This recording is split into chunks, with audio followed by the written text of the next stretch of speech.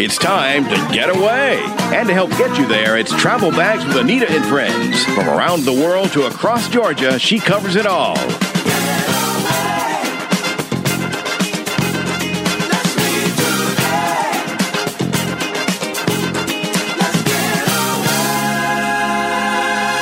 Now, here's the host of Travel Bags, Anita Thomas. Hello, hello, hello, and welcome aboard Travel Bags with Anita and Friends. Although today I'm flying solo. So I don't have a friend here with me in the studio, but I have all of you guys out there listening that are definitely my friends. So glad to have you guys joining me today. Now, Olivia, who's usually here with me, she's off working on another project that is a little bit down the road, but when it's ready to share, I will definitely bring it to you. And Doc Bill, who's here with us sometimes, is down on Sapelo Island working on that farm of his down there, working on sugarcane, bringing back that heritage purple ribbon sugarcane that he and some of the folks over at Clemson University are working on together. But now today's show is brought to you, speaking of Sapelo, by the Sapelo Island Birdhouses, down on that beautiful island of Sapelo, down on the Georgia coast, where you can go and have a great late spring, early summer, late summer, whatever time you want to go, fall. Any time of the year, Sapelo is a beautiful time to go and enjoy some time there. The beach is always calling my name, so I'm sure it's probably calling yours too. So check out their website at sapeloislandbirdhouses.com. You may have just found your vacation spot for this summer family vacation. Now, I have a bit of a Just Got Back series that I want to share with you all today from a recent trip to New Mexico. Now, they call it the Land of Enchantment, and it's for a very, very good reason because New Mexico is very enchanting. It's a beautiful state with a lot of natural beauty all around. The rock formations, I just really love seeing them and taking pictures because they change colors as the sun moves across the sky, and the mountains and the valleys. You can see homes and pueblos dotting that landscape. It's just really, really beautiful there. I can definitely see why they call it the Land of Enchantment. As a matter of fact, I was so enchanted that I'm ready to go back and really drive that whole state and check out all the different pueblos and cities along the state there. Just start at the top of the state and go down south. But now, while I was there, I visited one of the pueblos called Acoma, the Acoma Pueblo, which is west of Albuquerque. Now, this community is over 1,100 years old, which is amazing to me just to see buildings in an area that is still intact after all those years. And the other amazing thing about it is that you find people that are continuing to live in their community there, which does not have electricity, it does not have running water, and they're living there by choice and by love of their traditions and their culture. I mean, they want to be there living in their community and living the same way that their ancestors lived throughout the years. And they go to work, just like you and I do, and they come back, and that's home for them. And then you have some who come for the weekend, but a really, really fascinating area of New Mexico to go and visit. And of course, there are lots of pueblos along the way. I think there are about 19 in the state of New Mexico. But now, art is also a major part of the traditions and the lifestyle that you'll find in New Mexico and the Pueblos. As a matter of fact, when someone mentions the state New Mexico, usually what you think about is art. You think about the turquoise jewelry and the silver. You think about some of those beautiful pottery things that you can buy as well. Of course, I'm speaking about the reproductions. I'm not speaking about anything that has a lot of years to it and a lot of expense to it.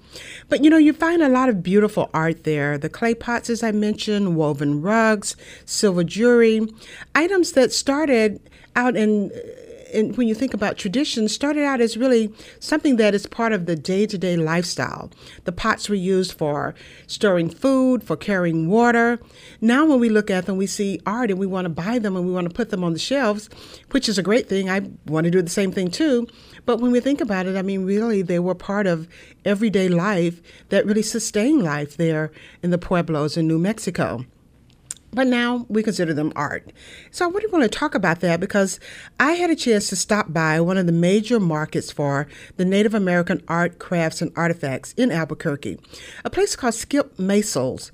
And it has a very, very long history of working with and connections with the Native American artists. At one time, they would actually come to that particular store, that particular market, and they would produce some of those artistic type things that we want to buy and bring back home for souvenirs. Nowadays, they are still making those things, but they're bringing them in as tradesmen and tradeswomen to have them sold there at the market. But I had a chance to speak with Jack Spurgeon, who is with Skip Maisel, about the Indian arts and crafts and all the things that they sell there at their store. Now, their website is skipmaisel.com, so I definitely want you to check that out as well. You can't buy things off of the website, so that means you've got to go out to Albuquerque and take a trip out there. And if you're going out there, hit me up and let me know that you're going, because I might want to go back with you. I had such a fantastic time. Great food there, great art there, some really cool places to stay. We'll talk about that a little later in the show as well. But right now, I want to share with you my interview with Jack Sturgeon with Skip Maisel, Indian Arts and Crafts. We are Skip Maisel's Indian Jewelry Arts and Crafts. Skip is the third generation to have this store. It's his business. It had gone out of business, and he reopened it in the late 70s. We buy directly from the Pueblos, the Navajos, the Apaches. We have all sorts of things, from jewelry to Navajo rugs, pottery, and all kinds of arts and crafts. Mm-hmm. And you said you buy directly, so do you go on location there and buy from the artisans there? They all walk in the same doors that you walk in. We're much more of a trading post than it used to be. Back in the 40s, when this place was first opened, it was much more of a assembly line factory where they would build things in the basement. There were over 300 craftspeople working here on things. But times change. Now everyone builds it at home and then brings it in and sells it to us. Our primary business is other stores, but we are open to the public. Mm-hmm. Well, Skip's grandfather built this store in 1939, but he had several of them prior to this. Mm-hmm. Now, tell me a little bit about some of the artists then. You said that you buy from, from the local artists. And are there certain ones that do certain things? Like, are there certain artists that only do jewelry and some maybe do pottery? It tends to be like that. An artist that makes jewelry typically doesn't get beyond that. Mm-hmm. But they will have more than one style of jewelry that they make. But styles can also be traditional for the different Pueblo or the different peoples. Mm-hmm. Zuni jewelry was always very delicate because Zuni people lived in a Pueblo, which was a permanent dwelling. They could own more tools and manage to work the stones easier. Mm-hmm. Whereas Navajo typically built the silver around a stone, never cut the stone. And is that because they did not have permanent dwellings? Did they move around more? Well, traditionally, Navajos were nomadic people. They were shepherds and moved around quite a bit. Mm-hmm. So they couldn't carry a lot of heavy tools to cut stones. Mm-hmm. And did everyone work in silver and turquoise? That's what people tend to think of when they think of Native American jewelry.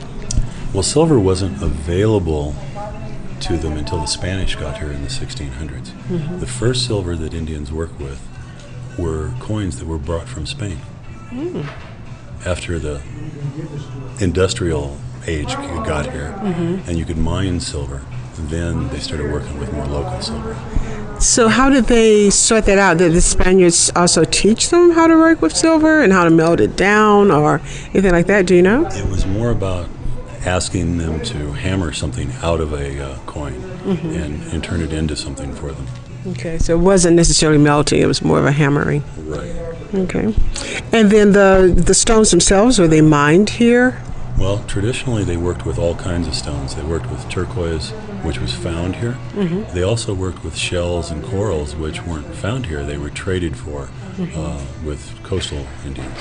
Now, fascinating. Like I said, when you go to Albuquerque, you definitely want to put this on your list of one of the places where you will want to stop and go shopping. And we have to take a break here, but when we come back, I'm going to pick it up again with Jack, talking some more about some of the other things that you can find and that you can see there. He told you a little bit about the history, but when we come back, I want him to share all of those different things that you can see and you can buy there, and a little bit about their significance in terms of tradition and culture of the Native American Pueblos and people that you'll find in that area. But now again, the show today is brought to you by the Sapelo Island Birdhouses. I want you to check out their website as well at sapeloislandbirdhouses.com. And if you're ready to make that vacation down to the Georgia coast, I don't see why you wouldn't be. So you want to give them a call at 912 888-223-6515. And go ahead and book that vacation, because when you tell the kids that you're going to Sapelo, I can tell you what they're going to say. Are we there yet, Mom? Are we there yet, Dad? Are we there yet? Are we there yet? So it's a great place to go. They'll love the beach. They'll love all the nature, all the wildlife. You can actually go around in the morning and see what type tracks you can find. Maybe deer, maybe raccoon, all kinds of things. So you guys sit tight. When we come back, we're going to finish talking with Jack Sturgeon with Skip Maisels in New Mexico. Back in a minute.